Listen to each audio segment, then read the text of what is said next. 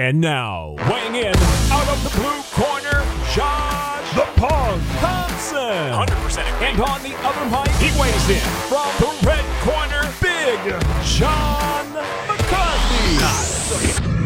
Well, hello to everyone. It is Super Bowl Sunday. That's right. It's the day that the Niners will beat the Chiefs. This guy. I had to do it, dude. I had Delusional. to.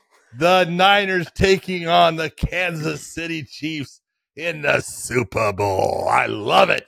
All the Not flavors as much in as the you cabinet. do, since you are a huge Chiefs fan. KC Chiefs fan. All the flavors in the cabinet, and you chose to be fucking salty today. Son of a bitch. Had to throw it in there, baby. Yeah, it's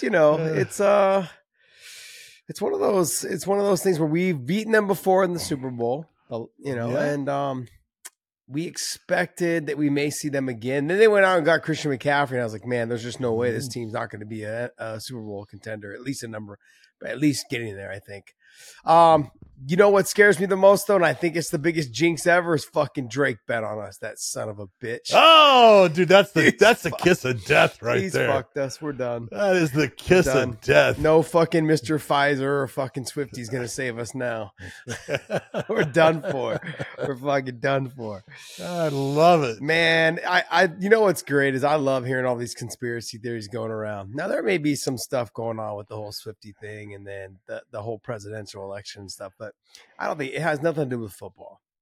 But it's so weird, man. Like, why? Okay, hold on. You start listening to all this stuff from the outside, you're like, it's gonna fucking ruin my team. And, I will say this though, Mahomes' dad got arrested for a DUI last week. Yeah, right, and that that's might just be because that's horrible, man. That's hard for. I feel bad for Mr. Mahomes. I feel bad for his son Patrick. But you can't let those things. You can't, but they have an effect, John. They do a little bit. Okay, hold on. It's a screw up. It's a mistake. Yeah. It's not something to just throw off. But where is Patrick Mahomes' dad right now? Not in jail. He's at home. Yeah. Okay. No, I get it. It's all good. I get it. It's still a distraction, though. It's still a distraction. So's Taylor Swift. What are you going to do about that? It shouldn't be a distraction for Mahomes, man. You're a Swiftie fan. It might be a You're distraction for our boy Kelsey, but Travis Kelsey, baby. Yeah, he's I guess she flew back from Japan. She got in today, landed in LA, and she can be flying over, whatever, to Vegas from there on. But I don't care what you get. A lot of people that don't like her. You get a lot of people that love her, and that's all good. Look, John, I hope she found someone she really cares about, and I hope he feels the same way about her. That's the way it's supposed to be. John, I couldn't name one fucking song she sings. Oh, either can I. I bet you. Here's the thing. I bet you this though. I know if I heard it, I probably would know it.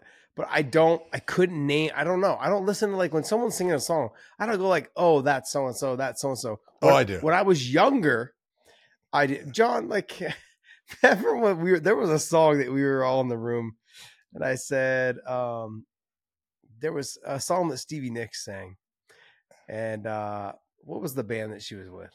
Fleetwood Mac. There you go. And dude, don't mess. The song came on. I actually went and saw Stevie Nicks in concert last year, dude. The song came on, and you said it was Fleetwood Mac, and this is how much I don't care.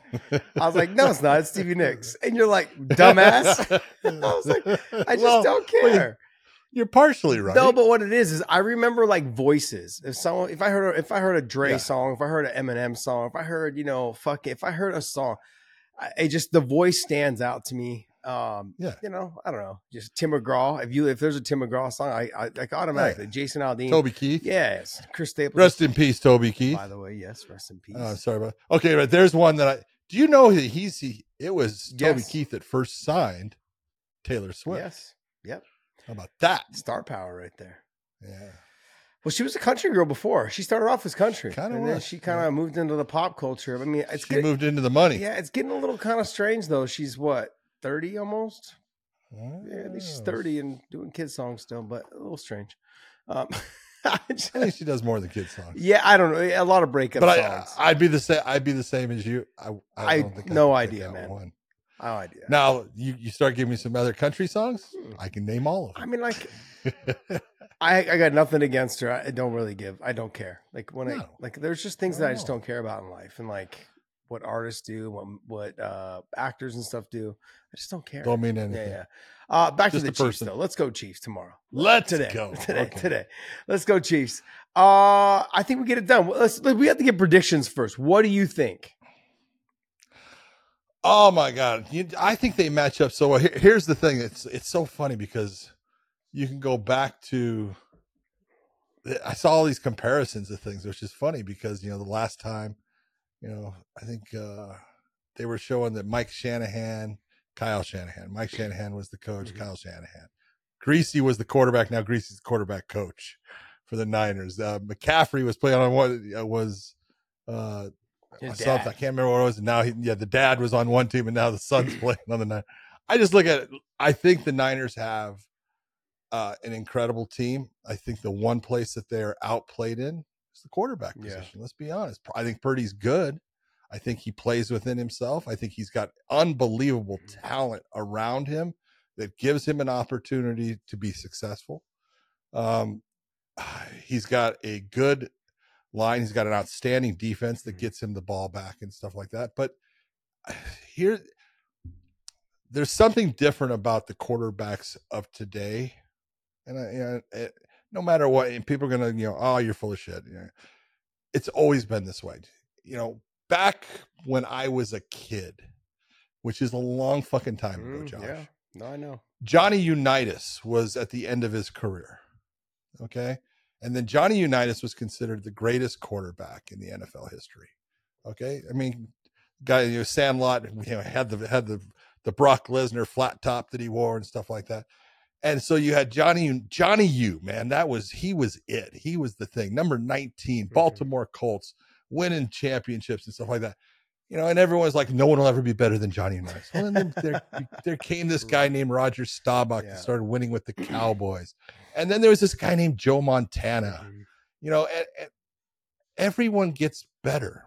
The football players of today are so much better than the football players of the past. Now, you could take a couple from the past and pull them out and say, yeah, he could play maybe in today's game, but he wouldn't be as dominant as he was back when, he was playing or something like that. You just look at everything, and the quarterbacks of today, in my opinion, what's expected of them, and this is where Mahomes or a Lamar Jackson or any of these guys, they're not only expected to make the big play at times, they're expected to make the play that gets that first down, make the play with their legs that gets them that out of bounds first down that no one else would have gotten back in the day when they were a pocket passer. But they're also supposed to be pocket passers, and you got to be able to play in the pocket.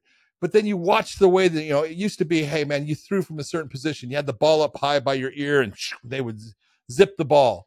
And now you're looking at these sidearm throws and the way guys move and the things that they do. It's an entirely different game, man. It's just like, it's crazy. So to sit there and you can't compare things from the past or anything like that.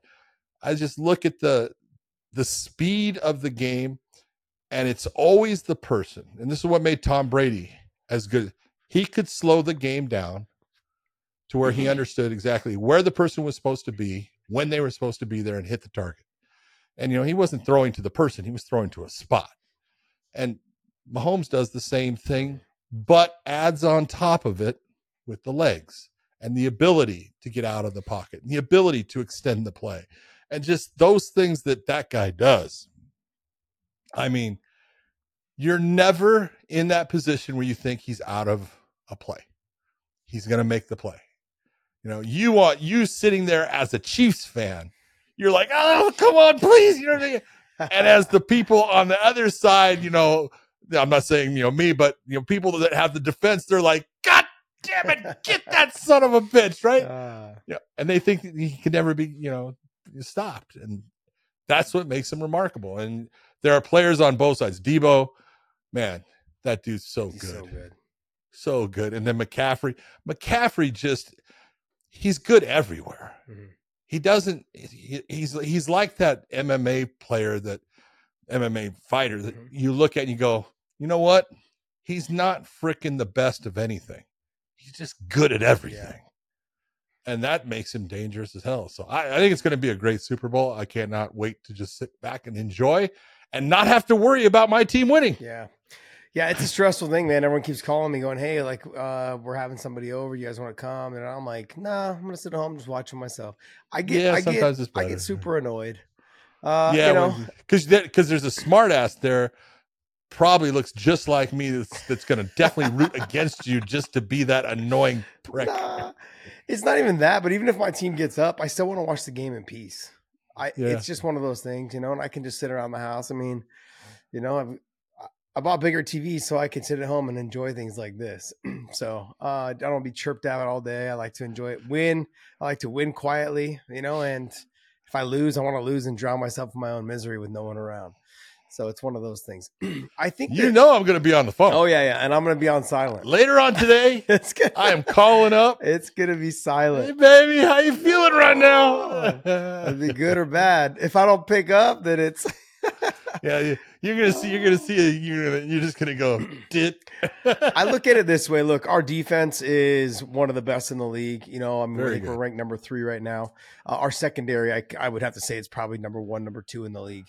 The thing is they want to keep saying that the Chiefs got to the Super Bowl going through Buffalo and going through they did Baltimore. They did. I agree with you. That's big. That's huge. That's big. But then there are comparisons, which kind of throws me off because these are professionals that are talking about this. But in comparisons is that the Niners didn't have to play 2 teams like those, like we did, which I agree. Okay. But then they barely they barely beat Green Bay, and then they barely beat last week's team as well, the Niners. And they came back from being down, all these things. The Lions. There you go. The thing is, though, is when we played,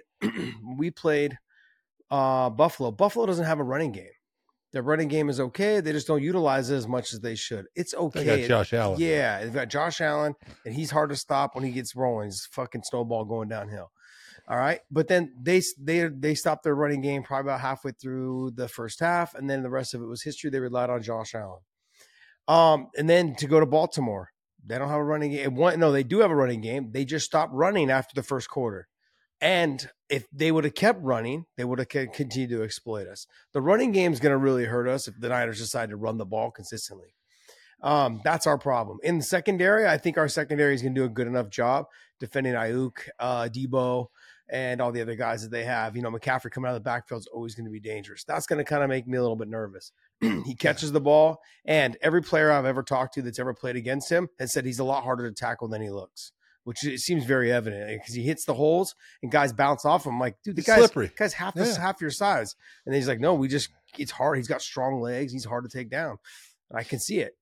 So we're going to have to stop the running game. We're going to have to put a focus on that and rely on our secondary to get the job done. Those are the things that I look at from the outside looking in.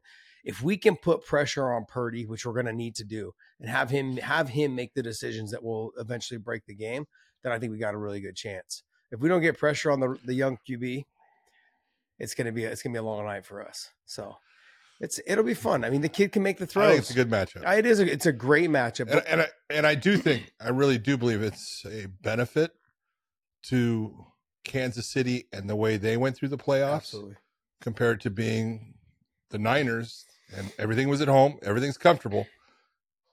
Kansas City went and did it the hard way. Yeah. They went to Buffalo, a hard place to play. They went to Baltimore, a hard place to play. Got the wins against the crowd. And this crowd, it's going to be 50-50 at worst for them. Kansas City travels well. They do. The Niners travel well. Yeah, they do. So it'll be half and half. It'll be an interesting game. I think like I said, if we can get to Purdy and make him make decisions on the fly, I think that he's going to end up making some mistakes that we can capitalize on. I think that's where it's going to come down to. If the one hope that I have, let's not forget, is that Shanahan was also the offensive coordinator for the Falcons when they blew the 28-point lead or whatever going into halftime against Brady. And he just seems and he finds ways in big games to fuck shit up when it comes to like, oh, we're ahead, or they get away from their run game. People forget about that Super Bowl. They were running the ball and dropping down and dipping down on all the little cutoff plays that really got them that 24-point lead going into half. And they went away from it in the second half, and that's how Brady and them caught up. So I'm waiting. I'm hoping that between the coach and the young QB, we could end up still on this one. We could end up still on it. So we're going to find out, though, but that's why we play the game. Either way, I've got a lot of family members that are Niners fans, and I'm a Chiefs fan. I'm the sole Chiefs fan in my family. And so I hate to give them bragging rights, but I got to tip my hat to get it done. So it should be a good game, though. I think if you look at the actual talent on the Niners in comparison to the talent that's on the Chiefs, we've got a great QB. I'm not going to lie. We've got a great tight end. We've got some great defensive players. You know, our offense is lacking a little bit. Pacheco's wonderful, runs hard, you know, but we just don't have the names that the Niners have. But last time I checked, it was just the way that you played the game that got it done. It's called a scoreboard. Yep, exactly. So we will see. We will find out. It's going to be a great game. We'll have some fun. So, yep. All right, well, let's go ahead and get into some fights. John, let's just talk. Look, I had said before in the midweek show, I go, look, I thought this would be one of those creeper cards that would sneak up and you'd have some good fights. I thought we'd have a card that delivered. I would say I was a little bit off. You know, a little bit. There was some fights. There was a couple good ones. There were some good ones. Some ones that I think we pretty much both agreed on that were going to end up being good. You know, but let's go ahead and start right there at the top of the main event. Jack Hermansson versus Joe Pyfer. Everybody in the comment section saying we kept saying Pyfer last week, and I just told them, hey, if you guys don't like it, listen louder. Okay, Joe Pyfer for all of you guys at home. Pyfer. Yep. There you go. Jack Hermansson versus Joe Pyfer. Tell me how did you see the fight going? Did you think Hermansson won the third round? Yes. Okay. Absolutely. Did you think that Pyfer won the first two? Yes. Okay. Just one of them. Barely on the second, but he got it by. I thought and again, this is that difference. I thought he did really well in the first round. And then I thought Hermansson did better in the second round. But I don't give him the round because he did better. Who was the better overall fighter in the second round? Who landed the better shots? And I thought Pyfer was that guy, so I gave him the second round. Yeah, I actually had Pyfer winning both 1 and 2. I thought he kind of won them kind of easily. I thought he didn't run away with it. But I thought he did enough and he had controlled both rounds. I thought the third round was questionable. Maybe I missed something. I don't know. Maybe I blinked and there was a shot that landed. I thought the third round was back and forth. Now, I'm not arguing and saying this was a robbery at all. Think about like the shot that, and I'm going to give Mark Smith real credit on this because he did a good job. It's not an easy thing to do. You're always looking for it, but Hermansson throws a punch. It's a right hand, and it lands, and Pyfer turns like I got poked in the eye, and immediately, Smith says that was a punch. It's legal. Wow. And because you don't want Pyfer to feel. All he feels is I got poked, and mentally he starts to think you got to stop this. I get time, and you can't let him get into that, and he's got to fight through it and stuff. But there was just a little bit before that where I thought that Hermansson started to take over in that round. Okay, and he started to land the cleaner shots, and he was countering. Pyfer would throw a jab, and you would see Hermansson throw a jab back and then a right hand. Or try to come to the body at times and stuff. And the real difference, when you're looking at the way those rounds were, I thought Pyfer started throwing hard shots. It kind of built up to the point he got a little bit tired with it. The legs started to become a problem. The calf kick started to irritate him. He was at times at least bringing his leg up to check, or you saw him a couple times turn his knee out to check on it and stuff. But he didn't do it enough to make it to where it became an actual element of the fight, and an element where you could see he was having a hard time keeping his balance controlled. He was taking a step, and you saw him make that. It looks like it's stiff, and it's stiff because it is. He's having a hard time controlling his balance, and that's when I thought Jack Hermansson really starting to take over in the fight. He's showing exactly what we talked about. He's showing veteran experience against a guy who is a good young fighter, strong, got all those things, but hasn't been taken into the deep waters of what happens in a 5-round fight. And it showed. It's fight IQ, and it's just experience. And that's nothing against Pyfer. He's going to be good. He's a tough dude. He's physically strong. He hits hard. He hurt Hermansson in the first round, and he's got talent. It's just you're taking a guy at this point and you're pushing him a little bit too fast for that main event slot. Josh, the first time you fought 5 rounds, what was the first thing in your mind? Make sure that I'm in the best shape of my life. Okay. And holy shit, that's 2 more fucking rounds. Yeah. I understand. Okay? And when you got to the end of the 3rd round and you're going into the 4th, it's like, oh, here it is. Am I going to get tired? And these are the thoughts that are going through your mind. And these are things that happen when you've never been someplace. But when you've been there, it's no big deal. There's no anxiety. There's no stress. And so it doesn't burn energy. Yeah. But when you haven't been there, even those little things, those thoughts, they burn. Yeah. My experience in my first 5-round fight, I beat Gilbert for the title. So it's hard for me to say that it was. It's okay. And I'm not trying to boast about it, is that I focused more on cardio than I focused on my grappling, my wrestling, and my stand-up. I focused knowing that I had trained with Gil. I knew what he was good at. I knew how hard he could push. I knew he was mentally tough. With Joe Pyfer, what he needed to do is, and I'm not saying, is that you need to get yourself in such great shape.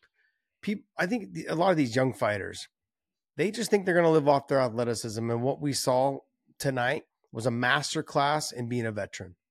Weather the storm. Let him do what he needs to do in the first round. Don't take too big of shots. Make him burn energy. Okay. And then in the second round, let's threaten a takedown or 2. Make him use his muscles, blow up his muscles with some blood, make him feel heavy. And then now let's start snapping our jab. It was a master class of what fight IQ is supposed to look like. He fought a textbook fight in terms of just taking the young blood into the deep waters and drowning him. Let me just hang on your foot in 9 feet of water. And eventually you're not going to be able to tread water anymore. And there was moments that Joe had in the fight where he could have let loose a little bit more, but I felt like he kept second guessing whether he was going to get tired or his arms started feeling heavy and the pop wasn't there anymore. He physically looked so much bigger than Hermansson. And as the fight went on, he was the one with his back to the fence, and just allowing himself to get pushed around. There was moments where he just kind of clammed up and shelled up against the ropes with no head movement and just took some shots. And what I loved about Hermansson's performance was he stuck the jab in the face, and the jab was working like textbook. It was just beautifully done. But anytime that Joe tried to come in tight, you'd see Hermansson throw a knee to the gut, like a little knee off to the ribs, a little knee, getting you guessing about keeping your elbows in tight because you don't want to get hit with a liver shot. You don't want to get hit up the breadbasket. You don't want to take that shot that makes you even more tired.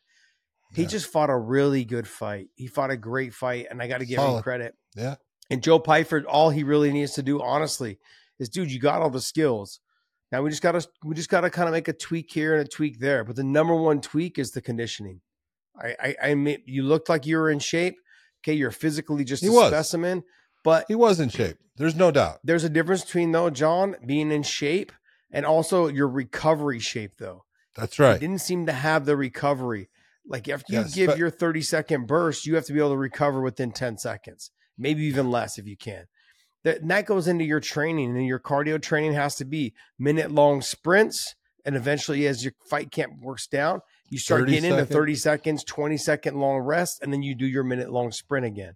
Yep. I mean, just to put it in perspective, I mean, like I said, I used to do 6 to 8 440 sprints on the track. And as the camp started, it would be double however long it took me. And when I started my camp, it was about a minute. It took me about a minute 10, minute 12 to do a full lap sprint. And I could do consistently probably anywhere from 6 to 8 of them. I could do within a minute 15 to minute 25 as you get towards the 8 sprints. As the camp got on, I was doing 50-second sprints, 50-second full lap sprints, and I was only getting 25 to 30-second rest periods. And I would do 8 of them in a row.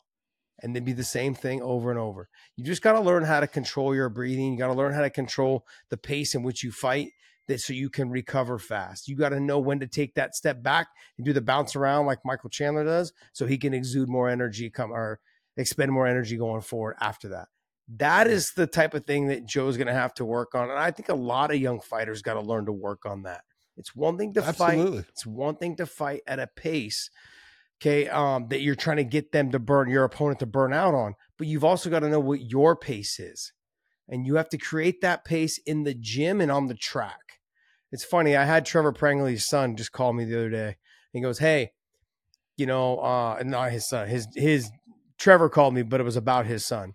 And he goes, how do you get your weight down when the diet and nutrition is very, and good?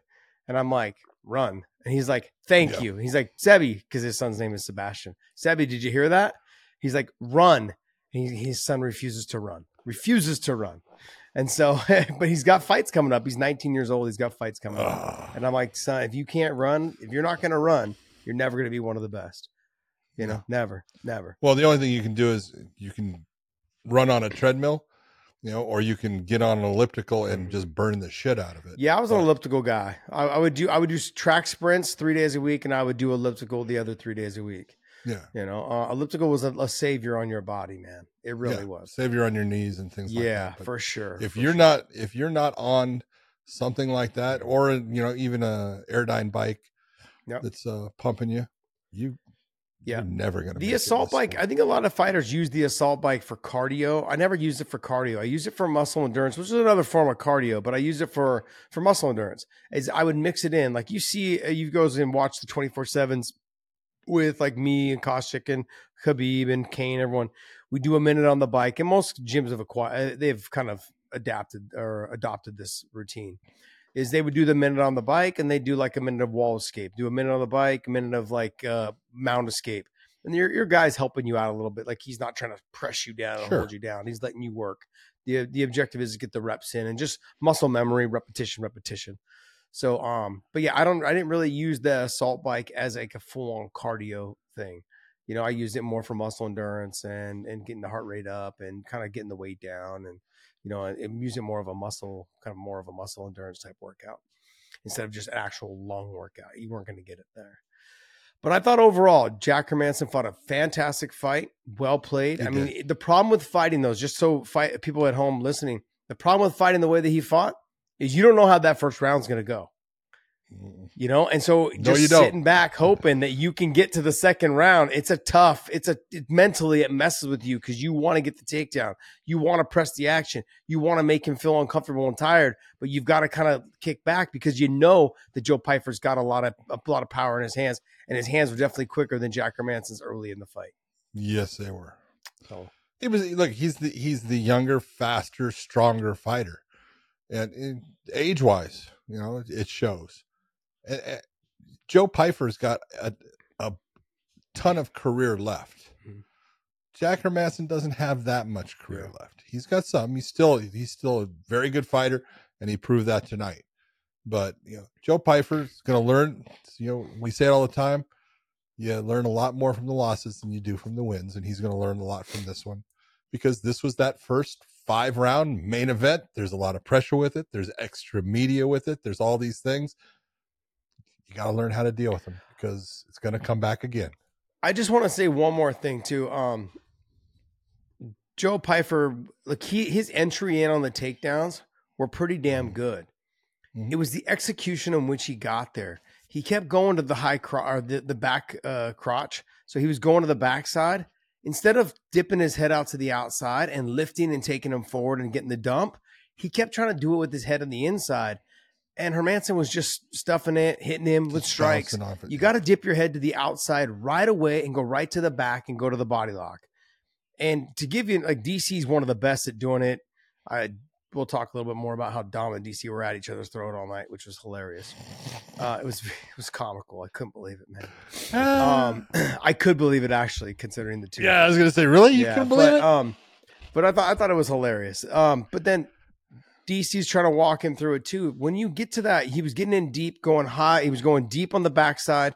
And then the other hand wasn't around the knee. It was around the waist. If you're going to do that, you've got to dip your head to the outside and just go either real high crotch and lift and then take him forward, or you just got to go right to getting rid of the high crotch and going right to the body lock and get the takedown, man. Just drop him, sag him, whatever it is. but he just was missing it every time. He was so deep on like 3 or 4 of them when I saw it, just head in the wrong place, not cutting the corner, not getting his hips out from underneath him. If you snatch that single, the last place you want to be is right directly underneath him, like him able just to make you carry his weight. And that's kind of where you were at.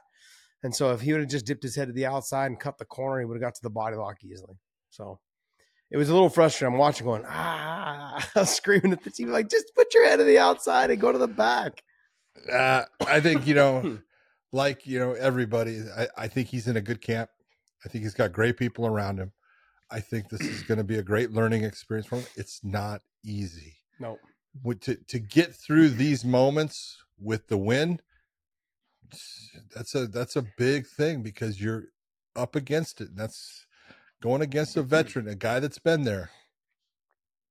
I don't know the words that you can say to get someone to truly understand the amount of pressure that's on you and the thoughts that are going through your head during this, because there's those moments that you think I've got this, and then you don't, it doesn't end. And it's like, shit. And you got to fight that person, that, is in that cage. That's you got to fight all those things that are worrying you about what's going on right now in the fight.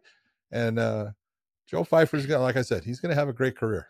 He's a tough dude. To touch on what you're saying, though, is that for someone headlining their first main event and it being Super Bowl weekend and all the celebrities are in town and UFC has you doing little events here and there, like probably from Wednesday, Thursday, a little bit, and I'll go ahead and rest, whatever it is. Hey, meet this person. A lot of it starts to go to your head. I'm just going to get this win real quick, and then I'm going to go out here and be out hanging, partying. I'm going to go party. I'm not saying that's what got to him. I'm just saying that it seemed like more of Jack Hermansson having a good game plan, and Joe Pyfer like just outside that reach and that range of getting the job done. He was close. Yep. But someone who did get it done, though, was my boy Dan Ige. Boy, I tell you what, man. And this is one of those ones you look, and it was. I was wondering. I knew that Dan and I hate to say, I knew that they had sparred multiple times and had trained together and things like that. And this is where you try to tell people, it's practice is practice. How many times do we say it? And this is that one where when you are a good training partner for somebody, you don't put it on them. You let them, you work them with what they want to work on. You give them what they want. When they want you to go hard, you give them hard. But if something starts to happen, you're backing off of it. And this is those ones where I think Dan was almost just a little bit tweaked that Andre took this fight. Mm-hmm. And I don't blame Andre for taking it. I don't. I understand the whole purpose behind why his camp did that and why his management wanted him to do it. But when you're Dan, it's one of those, all right, I'm going to show you. I didn't hit you hard before, but I'm going to this time. And that was the real difference in the fight. Dan took his time. Dan is defensively, we take a look, and Dan's tight with his defense, but he's hittable. You got to, but he is absolutely durable and takes big shots and keeps on coming in the fight. And it's the one thing is, he's going to be there. And Andre was going to have that fight, like we talked about, staying on the outside, using that range and movement to frustrate Dan. And you saw he started it in that direction, trying, but within the first minute, he was starting to have problems with the distance. Yeah. And Ige was using his footwork to get inside, land shots, and Andre would move himself out, but it didn't take long before Ige was able to land the power. And look, the second shot wasn't even needed. Yeah. The only reason why I think he did it because he saw Fili start to kind of like sit up a little bit. And a little bit. He was out of it. I don't blame him for it. He was out though. Yep. I didn't think it was going to go this way. I didn't think it was going to be made this, like it would make it look this easy. I thought that Fili was going to have a little bit more snap on the punch in terms of keeping the range with the jab, a little bit more of the loopy stuff and keeping Dan at bay because Fili's got some power too. But Dan, I think I've trained with Dan. I've grappled with Dan. I've clinched with Dan. Like, he's got power. I've never sparred with Dan, but I know he's got power. Just can feel it by the way he moves, to feel it by the way he tries to hang on you. He's physically strong. Like, he doesn't look like he's physically strong, but he just has that, like, it's hard to move him type strength. A little bit like a Patricio Pitbull, almost like a little Tendon stump. strength. Yeah, Yeah, they're like a little stump that you're like, man, I can't move this guy. He's got that, and it explains why he's got the power in his hands. But I think when I look at Dan, like, he's the guy that people continuously overlook. I'm going to get him. He doesn't do anything great, but he does everything well. He's not super fast. You look at him, you go, he's hittable. Yeah, he has a good defense. He keeps his hands high. He moves well with his footwork. He does take his head off the center line well, but he's hittable. So when someone's hittable, you go, I can get to him. Mm-hmm. You know what's hard though, when you're fighting someone he is hittable, but he does have pretty good defense. He keeps his hands up pretty well. He does. But hit it. What we mean by hittable is doesn't mean that like he's not there to be hit. It means that, like, sure, he covers up. You can still hit him, but nothing really gets through solidly. And when you do hit him solid, like, he generally tries to come right back and fire back at you. Yeah. And so that's dangerous. You got to be careful of those guys, because they're like, fuck it, I ain't got nothing to lose. Those ones are dangerous. And Dan is that guy. And so I think Fili's a little bit like that as well. But overall, I thought it was going to be a longer fight. I thought it was going to be a better fight. But Dan getting the job done, great job. Well timed over the lazy jab. Thought it was perfectly executed. And the follow right away was absolutely amazing. Great fight for Dan. I mean, and look, and Dan being kind of like you're saying, like a little kind of upset or just it bothered him that he took the fight. Let's not forget, like, when you're Fili and you're not ranked at the time, you really don't have a lot of options. You take what they give you. And if you're going to give me a ranked guy, I got to take it. There's just no way. It doesn't matter who it is. I've got to take the fight. Yeah. And so, Dan doesn't seem like someone that takes something too much personal, but he was probably like, this sucks. I got to take, because you know him. So, but overall, good performance by Danny. A great job. Before we move on, though, go to onlyfans.com/weighing-in, onlyfans.com/weighing-in. Subscribe to us over there. It is free. So I can sit here and talk to you guys all day about it, but you guys can see my OnlyFans gear I got going on right here.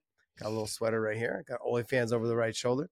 But you guys, look, we do some live. I do a live Q&As on there every once in a while. And we'll try. I'm going to probably try to knock one out this week for you guys. We're going to do one last week. Got caught up with some stuff. But this week I've got some time on probably Tuesday afternoon, sometime around there. So we will try to get this knocked out for you guys. Try and do a Q&A for you guys. We got to get Big John to join us one of these days. Hey. So try to hit you guys up and hey, check us out at onlyfans.com/weighing-in. Go ahead. Next fight is. We had Ihor Potoria against Robert Brzezek. I tell you what, I'd watch Brzezek in his prior fights. He was fighting in a different organization. Saw that he had power. Had watched Potoria. They brought him in when to face off against Shogun Hua in his last fight, and it was one of those ones that just and it wasn't. Look at Potoria was there to win that fight. It was the whole thing afterwards. Yeah. He goes, dude, didn't go over well. Even though he got the win and stuff. But I'll tell you what, this fight showed me that guy's got heart. He's got heart. He got hit big time. Mm-hmm. There was a couple things that happened in there. You had the eye poke, then you had the, and the punch to the groin was, that was not on, Brzezek. That's on Potoria. He's the one that pushed the shot down. It's not that you can't give him time. But don't be looking and saying, hey, Beltran's yelling almost at him. I'm a hard warning, right? I'm like, damn, Mike, that some bitch pushed it down. It's like that poor guy didn't do anything. It was online for the solar plex, and the guy pushed it down, but it's all right. I actually thought Brzezek tried putting Potoria out with big shots, heavy punches. And he got tired, and he slowed down a little bit, and that put Potoria in that position to where he could, come back in the fight, and he did. He started taking over in that second round, got the third round, and that's what you do. That, you're not always going to win that first round. Usually the guy who's got, the more athleticism, the bigger power, and they're fresh. If you can't match up in it, it's a hard round for you to win, but you can always come back in the second and the third and take the fight. And that's what Pretoria did in this one. I thought it was a really good performance. He was going against a guy that had power, and he was smart in the way he performed. Yeah, Pretoria just was someone that he missed weight, I guess, by 1.5 pounds. Coming in, it's all right though. Look, down. Short notice fight, that was one. Two is cutting down from 205 to 185. Yeah. I'm gonna go ahead and give him a pass. That's a big jump. Yeah, I'm going to give him a pass. It's a 20-pound jump, but he said he normally walked around about 198, something like that, 200 pounds around that, and then we had to make 186. So that makes sense for him to make the drop. He just got tired of being the smaller guy, and I don't blame him for that. But the way I look at it too with Brzezek, he was someone that he kind of fought a little bit like Joe Pyfer. He came out strong, he kind of dictated the pace of the fight, landed some good hard shots. But with Pyfer, he had an excuse because it was a 5-round fight. Okay, I don't want to go ahead and blow my wad against somebody who could carry this thing out, and in a 5-round fight. But this is a 3-round fight. If you're Brzezek, you've got to let it go. You've got to let your hands fly. You were having success. You were making him feel uncomfortable, and he just didn't. He kept reserving it. It was almost like he was admiring his work. Like, you took the fight on short notice. I'm taking it to you. It's going to continue to be there. I'm going to just make an example out of you and end up backfiring. As things go on, the longer you keep fighters in a fight, the more opportunities that they have to change the tide. And in this fight, just one little shot started setting the tempo. Then it was another shot and then another shot. It changes the momentum of the fight. And it could happen. And it's like being caught in quicksand. You see it and you feel it happening, but you just can't get your shit out of it. You still can't get your foot unstuck. Because as you're taking more shots, you're getting slower and slower. And I can always use the power bar on a video game as an example, but it really is like that. Like, the harder you fight, the fucking worse it gets, because you start leaving yourself more open, and then you start getting hit more often, which means your energy levels goes down. And then that means when your energy goes down, things come out slower and more telegraphed and more wide open and more loopy, and it just is a snowball in that sand. It's that quicksand effect. Yeah. And that's what I just saw. I just saw Brzezek, like, he was always like right there, but then he just did too much and then got hit. Then, okay, now he's back to even. Then he opened up a little bit too much and they got hit. Okay, now we're back to even. Like, he was just slightly out of range of winning that fight every time they got into an exchange. And Pretoria just good job, man. Good job. Taking the fight on short notice, cutting the weight, not getting there, but look, you're there. 170, 187.5 is not bad. 1.5 pounds, you get the 186. Okay, but a little diet nutrition will go a long way. Yeah, but it was actually a very smart performance by him. I'm impressed with the guy because he can actually fight. He's got skill. Gregory Rodriguez taking on Brad Tavares. Interesting fight. I'll tell you what, Gregory Rodriguez can hit. Mm-hmm. He's got power. Dude, he does throw hard shots. But you talk about a guy that does not take any kind of head movement, does not take his head off of the center line at all. He is there to be hit, but he takes them. And Tavares, touched him quite often. I thought Rodriguez was doing a really nice job with his low calf kick. It doesn't look like it's much, but it was affecting Tavares. It was lumping up the leg a little bit there. But you really got to go. I thought I actually had it even going into the third round, and Rodriguez he decided, no. And as soon as he decided to open up and he hurt Tavares, you could see it, and then Tavares started to sink against the cage a little bit. I thought it was a great stoppage by Jason Herzog when he decided to stop the fight. It was the right thing to do. Absolutely. Because Rodriguez was just jackhammering him with the right hand. It was over. And big win. I really enjoy watching Rodriguez. He's got skill, man. He's got great jiu-jitsu. He can stand and bang with anyone. He will. He just needs to learn a little bit better as far as the head movement. Just a little bit. Just take the head off the center line just a little bit. He got rocked in the first pretty significantly. Yes, he did. In that first probably minute and a half, I think. Yeah. And Brad took a step back and didn't press the action. I'm not saying to press it carelessly. I'm saying you got to make him feel uncomfortable and make him in those situations, and I know when you're talking at this level, man, one little slip up in the whole thing can go out the door, especially when someone like RoboCop has the power that he has. What you've got to do is you've got to step into their range and then feint to get them to react while they're still kind of rocked. And then that opens them up, and then you can go ahead and go. There's just little ways to make the difference. And if Brad kind of took a step back, it's like, look, I'm going to let it settle for a second. By then, that opportunity is gone. You've got to get right in their grill and make them react and swing crazy if you can, but don't go all the way in because you know you can get hit. So give that feint, like you're going to jump in and then jump out. He didn't get it. He didn't do it. And then this goes right back to the Brzezek fight and then the Pyfer fight. You had success in the first. And as you had success in the first, the fight continued to go on and you let the fighter back into the fight. Same exact thing. And so I saw a lot of this throughout this fight night. This is why I don't drink seltzers, man. Jesus. I can't stop burping, man. It's horrible. Because I haven't been drinking lately, so for a long time. So I've started drinking these what are these? Waterloos? The Waterloo seltzer. Yeah. Was that watermelon? Yeah, it's just watermelon. It's just like seltzer water. Just a flavor. No alcohol. So I know, man. I got to get back together with you. I got to get you toasted. This will be probably the first John. I haven't drank in forever.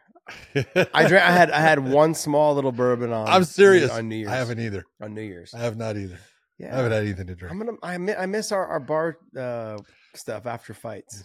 Hello. So I'll be going to Riyadh though. Cha-ching. But then you are going to Riyadh. But guess what? There's no alcohol in Saudi Arabia. Oh.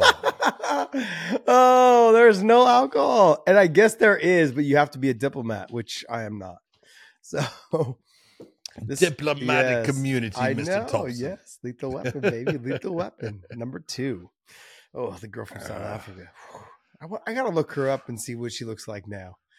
You don't want to see what she looks like. John, the girl. That is never a good thing. The girl from Top Gun. That is never a good thing. Look, John, the girl from Top Kelly Gun. McGinnis. Kelly McGinnis. She's disgusting. I gotta be careful. She's not as attractive as she used to be. It's hysterical. Yeah. Who is this girl? That's the girl that was. She doesn't look bad. She's probably 60? She doesn't look bad. But look at the other one, the one from Top Gun. She doesn't look bad. Look at her. She had the South African accent. But the one from Top Gun, Kelly McGinnis, or what was that her name? Yeah. Yep. Yeah. Kelly McGinnis. Then and now. Not a good look, John. Not a good look. Is it Kelly McGillis or Kelly McGinnis? It's McGillis, I think, is it? Yeah. Oh no. Go there's some there you go. What happened? No, look at the one. Look at the one with the glasses. The white and the glasses up there in the left corner. Yeah. Right there, yeah. Mm-hmm. Right. No. John, Dave, are you having a hard time? The white outfit. The only I'm not going to click. Yeah, this doesn't. It doesn't open over there. There you go. Look at the girl down there. That's her, and look at the one there. You know, we are getting close to having problems. No, John, no. But you know what though? I haven't seen her act in anything in a long time. And I think she stepped away from it. And this is another reason why that she probably hasn't got all the plastic surgery. She looks like a normal female who is aged. That's all. Yes. Nothing wrong with her. I would rather see that. Yeah, than some of the stuff I've seen. Oh, man, it's disgusting. All right, let's get back to the fights. Thank you very much. Let's talk about a guy that does not need any plastic surgery at all. Michael Johnson. Darius Flowers. Michael Johnson, like you said, still has speed. Mm-hmm. He actually used his wrestling. It's not the wrestling that it used to be. Yeah, it's not the wrestling that it used to be because that's what he started with. And and then afterwards he told DC, "Oh, screw that wrestling stuff." It's just for the birds. But that's what won him the fight. Yeah, absolutely. I mean, here's the other thing that won him the fight. Very smart in his stand-up as far as he went to. I was surprised because Dominic and Dan were talking about Darius Flowers going to the body. Michael Johnson was going to the body and going to the body well. He was controlling the fight with his body shots. He did a great job of making it to where Darius Flowers had problems based upon the body work that he was doing. It caused Flowers to be uncomfortable in the fight. I thought overall, you couldn't ask for a better performance from Michael Johnson than what he gave? No, absolutely. I thought Michael Johnson fought a great fight. I thought great fight. He did exactly what we told him to do, and that's why he won. Yep. And I'm glad he listens to our show. I know he listens to our show. I love the guy, man. He's an absolute stud. Look, Michael Johnson, the speed's still there. He went back to his roots, which is his wrestling.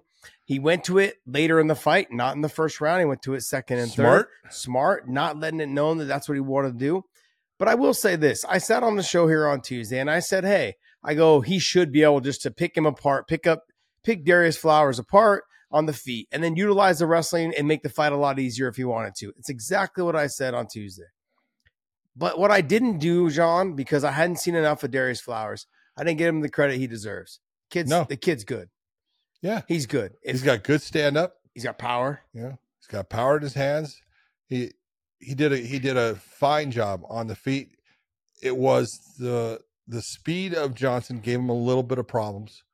And it was, in my opinion, the body shots were giving him problems that opened up the ability for Johnson to get the easy takedown. I think that Darius got away from the push kicks up the gut. And when you start getting rid of those, that allows that fighter to start shooting. Because now when I'm not concerned about that thing coming up the middle, I don't have to worry about getting kicked in the face.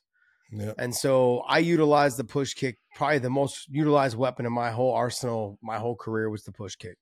And I used it in our first Gilbert fight. I used it all of my fights because I loved the push kick. That's because you got a foot that's that wide. Yes, it is. It just quadruple E. You know what it was? I never had confidence in my jab. For like 2-3 fights I did, I never had confidence in my jab. And so I used to utilize my push kick as my jab. That was my thing, and just use the jab. And I thought Darius Flowers' push kick was money. And he got away from it, like kind of towards the end of the first, into the second round, he got away from it. And then that's when Michael Johnson was able to start aiming towards the target. And the target was hitting him right below the chin and hitting him right to the gut. And anytime you're fighting southpaw versus conventional, okay, the way you kind of set that up is you hit to the body, then you try to come over top on the head.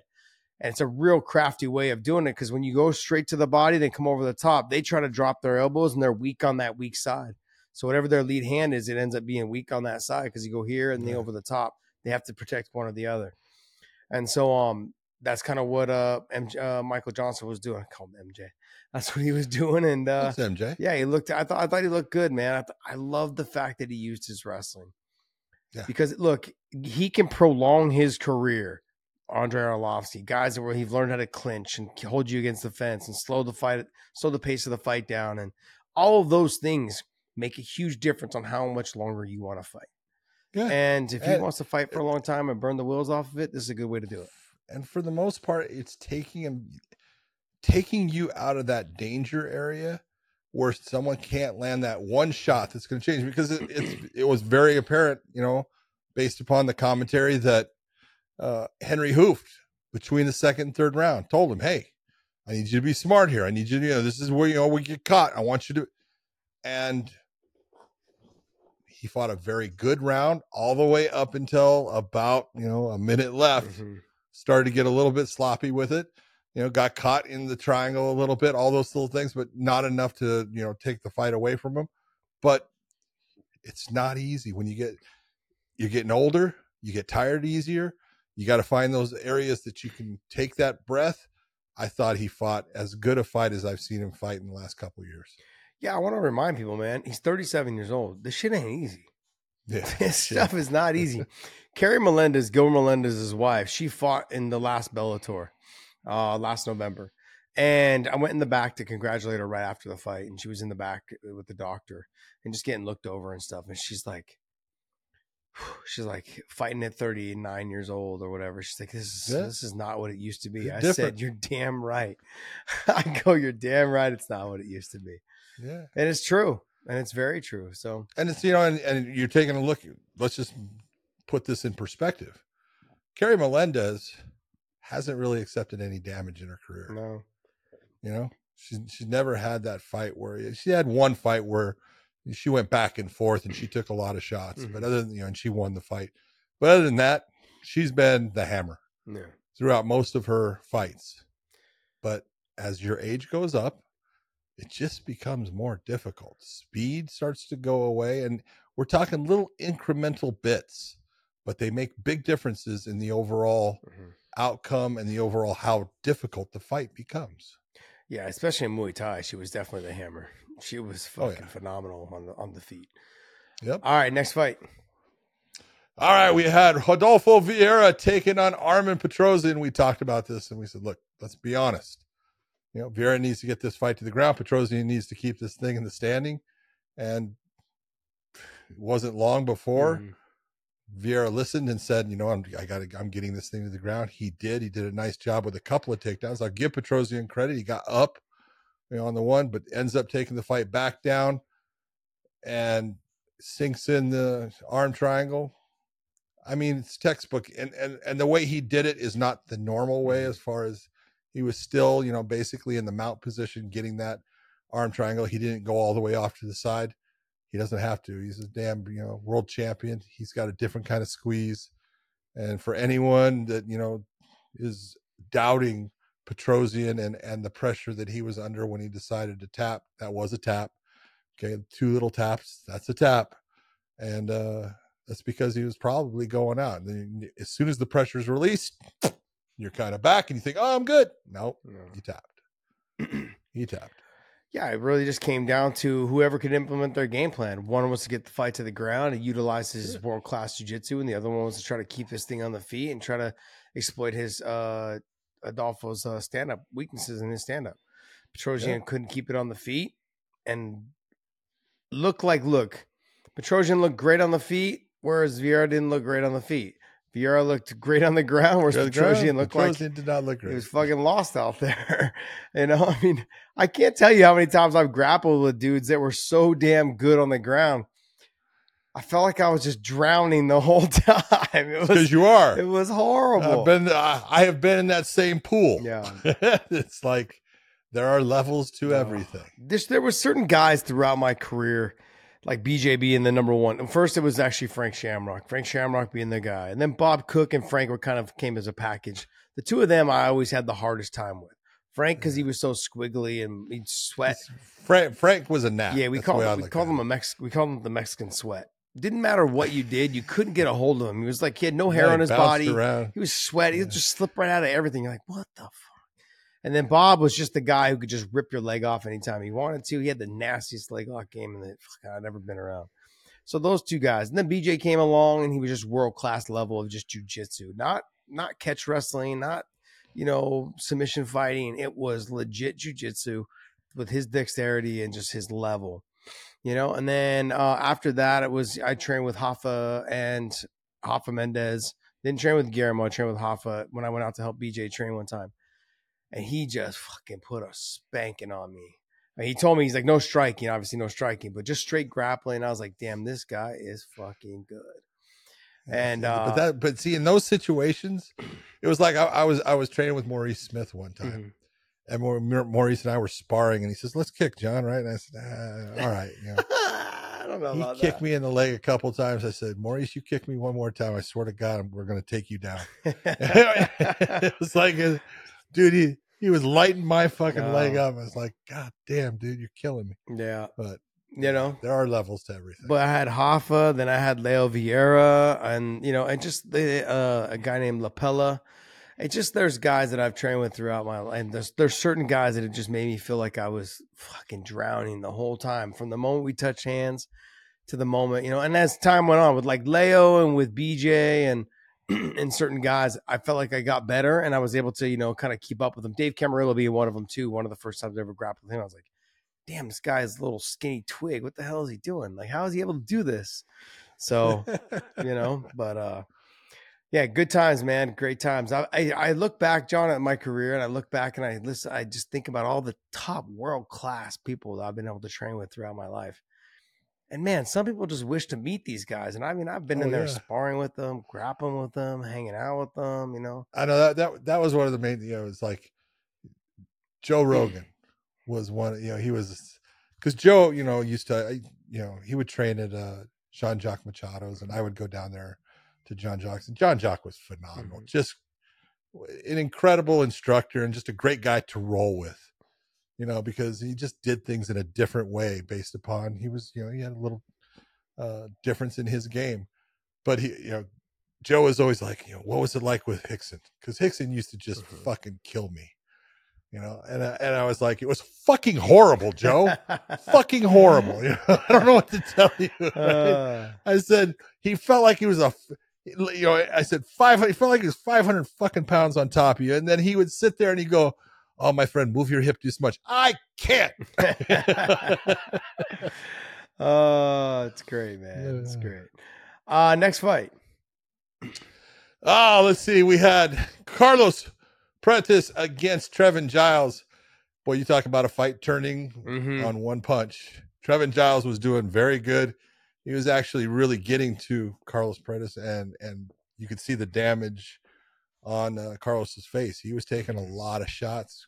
Trevin's boxing was looking very clean and everything, but it only takes one, and it was just one shot to change that over and KO'd Trevin Giles. That's a big win for Prentice coming into the UFC. First fight, he gets a knockout against a guy that's been there for a while. Beautifully done. It's just, if you're Trevin Giles, you're looking, I won every second of that fight except for one. Yeah, and that look, that's the way the cookie crumbles. That is, and that's fighting. I thought Prentice looked like he was getting a little overwhelmed every time Trevin Giles decided to go. When he went, he was having success, and Prentice just didn't have an answer. But it doesn't take much. Look, if you keep dipping your head one way and you see the knees coming up, you see things baiting you into one direction, change it up, switch stance, But some fighters get so caught up in their way of doing things that they can't make the adjustments on the fly. And I saw that a little bit from Trevin Giles tonight, and he has all the skills. He can't seem to get it to flow for him. So there's always next time we got to get it back. But Prentice, man, good for him. He's long, he's lanky, he's got a different style of fighting, like very kickboxing style centric fighter. Yeah, so. very stiff, very straight fight. He's got power in his hands, so it was very. I nice. Noticed a lot of the fighters that had success tonight, which should be expected, is the fighters that were throwing straight and down the pipe are the ones that were landing the clean, hard shots tonight.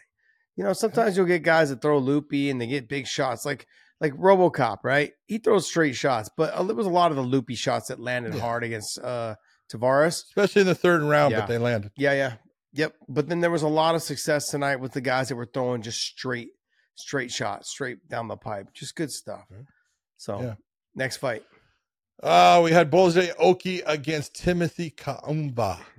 And this is one of those fights I'm watching. And I'm going to say this about both fighters, both young fighters. Both have a long ways to go as far as I'm going to give it up to Timothy Kaumba. I think he was a last-minute replacement in this. Maybe not last minute, last couple weeks, but he came in and he gave too much respect to his opponent in the beginning based upon obviously things that he had heard about athleticism, and Oki he's athletic, he's very strong, but he's not technically proficient at the entire game of being a mixed martial artist.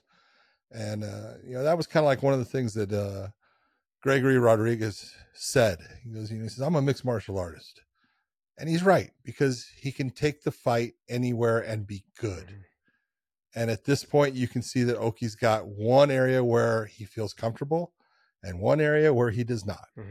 And on the ground, he looked like he was not prepared for many things. And it wasn't like his opponent, was doing a whole lot of great things down there. It was just that he just didn't look that he was prepared for the level that he's at right now for that fight to be on the ground.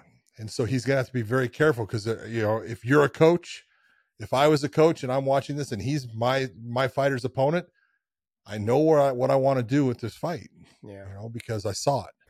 I saw where he's going to have problems. So he's going to have to be making this up. But it was, split decision on it. Okay. I can see, where there wasn't a ton to go off of. No. Both guys had their rounds. I thought, Oki got the fight. He lost the one round. I thought he won two of them. But, welcome to the big leagues. Be careful what you wish for. Yeah, Kwamba, he took the fight on short notice, and he also normally fights at 45. Okay. And this fight was at 55. So, and you could see there was a little bit of a size difference. Hesitation. Not much, though, in terms of he walks around at a 55-pound weight class, maybe even up to close to 170. But, it's like he's used to fighting guys at 145. So he's... Oki looked big. Oki looked just muscular compared to him. Yeah. I mean, like, Kwama's just... he's a weight bully at 145. No, I'm just kidding. I thought he fought well. I thought he fought well for someone who took the fight on short notice and fighting up a weight class. Absolutely. And you can't knock guys like that, man. And again, I'm being okay. In your opinion, I thought he basically almost gave away the first round off of being too respectful. I think the expectations of, okay, how do I fight this guy? Short notice. Yeah. I didn't get enough time to do the research, just kind of feeling. And John, when you take fights out there on short notice, what are your options? Your options are go hard and try and get him out of there, or carry this thing as long as I can. And hopefully he makes a mistake and I can exploit it before I get tired. True. So that it's a shitty situation to be in. And for Oki, it's a hard situation as well, because you're like, okay, I haven't been able to do enough research on this guy. Like, how good is he really? Is he the way he looks on film, or am I going to get something different out here? And is he going to fight me aggressive in the first round, or is he going to try to pace himself? And I think you could tell after the first 2 minutes he was going to try to pace himself. Yep, absolutely. Next fight. We had Bruno Brazil going up against Loma. It doesn't have Loma's name up there, and it's Lukumbi. Yeah. Well, no. Not according to Dom Cruz. Do not say the K. Yeah. It was a very awkward silence when Dom called out. It was so bad. That was horrible. DC, no. Don't stop pronouncing the K. The K is silent. I was like, what the hell? Wow. I was like, oh man. And then they none of them said anything for like a good 20 seconds. I was like, I almost text DC going, this is a little awkward. No. I would have texted DC. Hey, did you kill him? Yeah, He's not talking.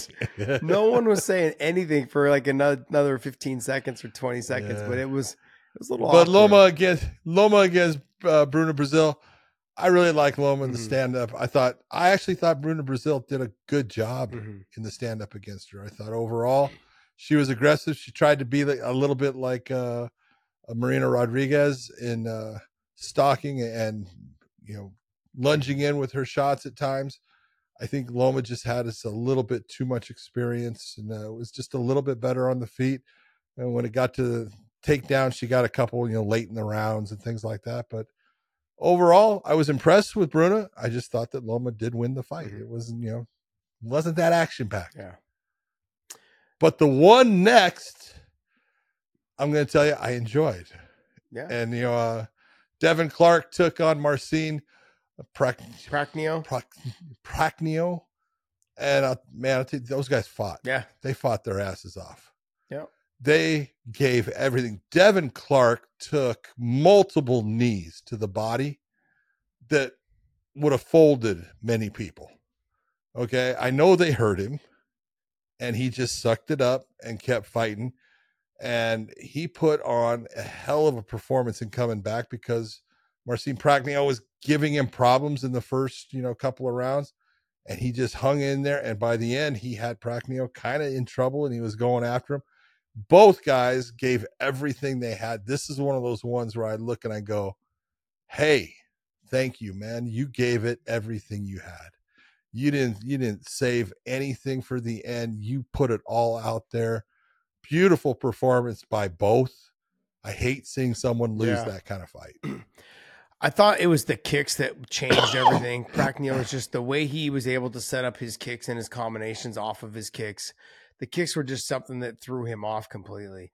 The way he was mixing it up, and it threw Devin Clark off pretty much the whole fight. When I came out, I was expecting Devin Clark just to kind of walk him down, throw big shots, and land clean, and be the bully. And get in for the takedown. Yeah, and look for it there. The thing with Devin, I believe, he's got a tattoo of USA Wrestling on his calf. Yeah. Utilize that. You've got to have some wrestling if you have that tattoo on your body. Dude, take a look at his legs. Yeah, no, I know. They're massive. And I'm thinking to myself, Just utilize it. You don't have to get the takedown. You just got to threaten it to make him think that you're going to get the takedown so your big shots land. And he just wasn't doing it. And I was kind of like, man, what is going on? But Prachnio looked good. He was in, out of positions. He was in, shooting in, throwing his kicks, throwing the head kicks, he was doing everything really well. The combinations were coming off of it. I thought he fought a good fight. I thought he fought a really good fight. I'm excited to see him fight again. He fought a good fight. Yeah. His footwork it's not smooth. No. And they were kind of trying to say it's not smooth, but it works for him, and it created problems for Devin Clark in the way that he did it. And a lot of, his switching from orthodox into southpaw opened up some of those kicks, and that one, the liver kick that he hit multiple times that Clark blocked with his elbow to a point, but still it was digging into his side. That sucks. That hurts. When, like, for the people listening at home, I want you guys to understand, when somebody in a fight changes position, when they switch their stance, you guys have to think the other fighter's mind needs a second to reset. What combinations come off of this? And that's what's going on right there. And so when you guys say, like, hey, as soon as he switches, my coach always told me, as soon as they switch, throw something, anything. Yep. Because their brain also, when they switch, needs to readjust as well. Everyone is sitting there saying, what can I do now? Yeah. Where am I at? Both parties are going, he switched. Oh shit, I switched. Like, okay, how do what is he going to do? What do I have to do? He's like, whatever it is, as soon as he switches, go right to the inside leg kick. No matter what, just go to the inside leg kick. Just throw it, no matter what, or throw the calf kick, whatever it is. It was just something to get them thinking, like, as soon as they switch, you don't want to switch, because every time you switch, I'm going to throw something. And I could just tell, though, that, like, Devin Clark was struggling with the switch. He was struggling with the way that the kicks were coming from different angles. Combinations were coming from different angles. Everything was just throwing him off, and it was just a second behind. Had he not been a second behind, some of his shots would have landed, maybe even got him out of there, got Prachnio out of there. Yeah. So, but great fight by both. I mean, this is when I sit there and say, a fight sometimes like this is technically, there's a lot of mistakes, and that's what makes it a great fight. And this one was, and both guys put everything out there. So thank you very much. I do appreciate that kind of fight. Max Griffin taking on Jeremiah Wells. Jeremiah Wells is a rock. Yeah. He is just a physical rock. Max Griffin putting on a really tough performance, he took a lot of damage at certain points in it. He came back and put damage on Jeremiah Wells. Jeremiah Wells when you think he's going to do things and, like, he's starting to counter, then he stops. Mm-hmm. He just mixes, he changes things in a weird way that throws your timing off, makes it an odd fight for you. I thought that Max Griffin came in and didn't, what he had to do to win. It was an awkward fight for him, but nice win by Max. I know he was upset with the split decision with Sal D'Amato.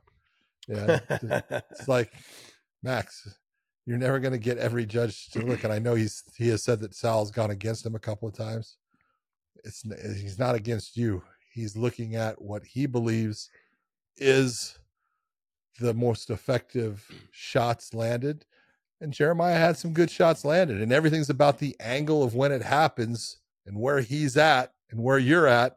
Some of the things that, you could be throwing that land, he might not see. Yeah. It's tough. It is. It is. I mean, look. Well, you sat there in that seat. Mm-hmm. Basically, you don't get to see everything. I mean, but I'm normally right, so it kind of makes it easier when you know that you're going to be right, no matter what the decision is. So then, what we need to do is make sure that you are the judge on Max Griffin's next fight, right? Absolutely. Okay. Easy work. Did you see Chris Lieben working tonight? No, I did not. Did I? Chris Lieben was working good as a for judge. him. I like the guy, man. Super good guy. Great guy. Yeah, he's a great guy. It's funny. It's one of the great things when we were working for Bellator was that we get to, you see Chris, you see him around, you see Frank Trigg. Yeah, you'll see some past fighters in there. It's nice to kind of see him. Well, it's funny, but and this is the thing that I've tried to tell people forever. Everyone's like, you need to put fighters in there and stuff, and it's like, okay, they have to be the same thing. They have to be trained like anybody because it's different. right? And then as soon as Frank, makes a decision that someone doesn't like, he sucks. He's no better than anyone. Get rid of him, right? Mm-hmm. And it's like, whoa, you wanted fighters in there. Same thing with Chris Liebman. I've seen it where Chris is scored and somebody goes, he doesn't know what he's looking at. No, he just fought for so many years, and more. I know that. You can't make everybody happy. From the couch, baby. From the couch. They're all legends. That's it, babe. Next fight. We had Bogan Guskov against Zach Pauga. I do like the ending of this one and what he said, though. Did you hear what he said? What did he say? He said that winning your first fight in the UFC is better. I did see that. I did hear that. Bro, you're doing it wrong, motherfucker. You're doing something wrong. Something's wrong, right?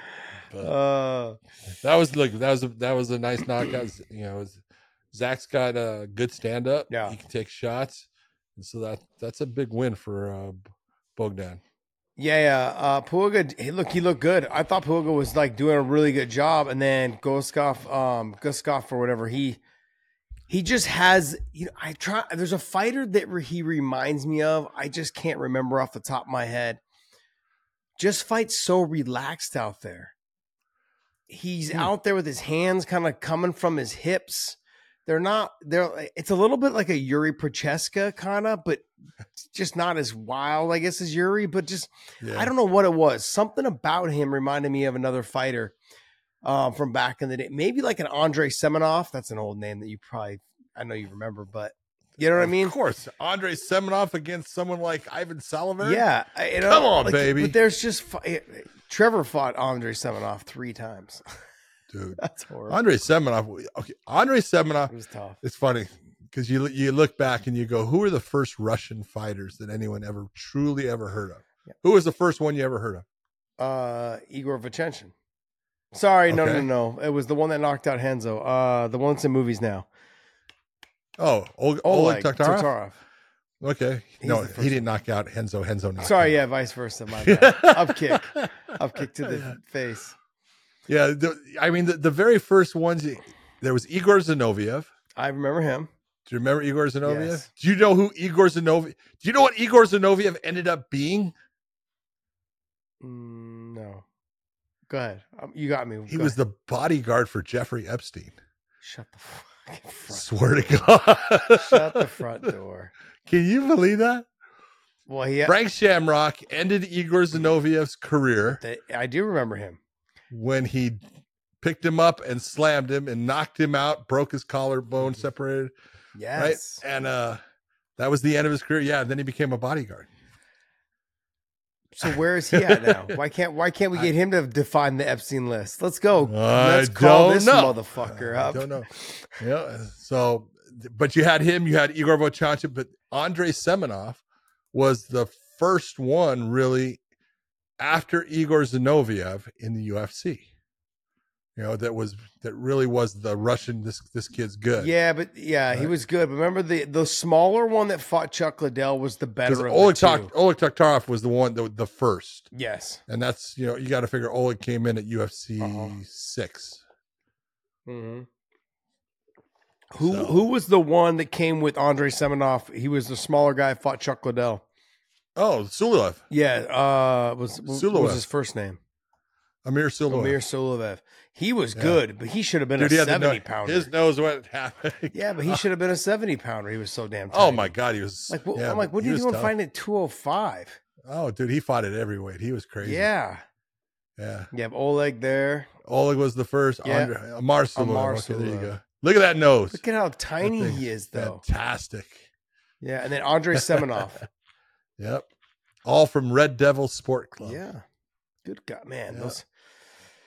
Yeah, Frank Shamrock picked him up on a double leg and lifted and slammed him right on his head. Yeah. That was Zinoviev, yeah. Yeah, that guy could fucking fight. Yeah. Trevor fought him, I think, 3 times. Can you look it down? Scroll down. He fought Fioravante. Luigi Fioravante. Oh, yeah. He fought Luigi Fioravante. Oh, yeah. Jeez. Yeah. Dude, he fought them all. George Santiago, Trevor Prangley there, Dennis Kang. He fought everybody. Yeah, I remember the Dennis Kang fight. Yeah. That was a great fight. Remember Gregory? Okay, remember Gregory Babane from Bellator? From France? Yes. He fought freaking Andre Semenov. Jeez. Scroll down more. Scroll down. Yeah, Trevor's there again. See, Trevor beat him two, maybe just 2 times. A draw with Dennis Kane and a draw with Mike Pyle. Man, that's some old school history. Martin Kampman, Curtis Stout. Man, see, jeez, that's some old school stuff. M1 Global, I remember that. Yeah. Anyways, oh man, what is some history there? All right, let's go back to the fight card. I'm gonna give a little love to Gil Melendez's guy, Jake Shield, Gil Melendez's guy there. Hyder Emil. Good fight, man. Kid's tough. Yeah, kid's tough.